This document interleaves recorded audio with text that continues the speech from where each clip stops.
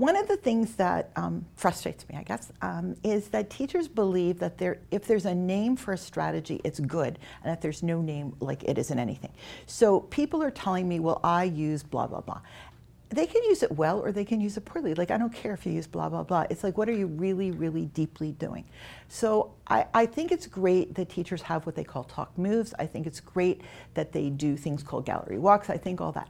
But you could do a gallery walk and do good stuff with it or not good stuff with it. So I don't think it's about naming anything.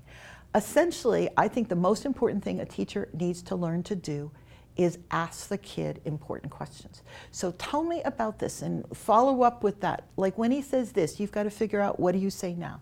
And it's that in the end, teaching is an interactive activity, and all that matters is the relationship between those two human beings, or three or four, who are interacting.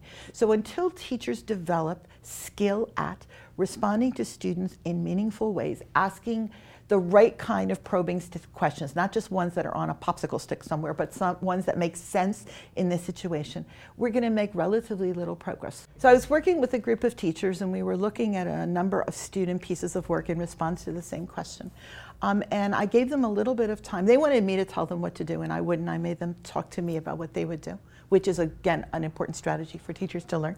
And they shared with me how they would deal with them. And one of the things that I noticed is they were fixated on ranking. You know, I like this one better than this one. I liked hers better than his. And I actually asked them, could you get past ranking and just talk about what could you say to the kid? When you look at this one, how do you know he didn't really have great things to say? He just didn't like write them all down. So one of the things I think we have to do a better job on is helping teachers learn not to evaluate everything and to truly learn to probe without all that baggage on it.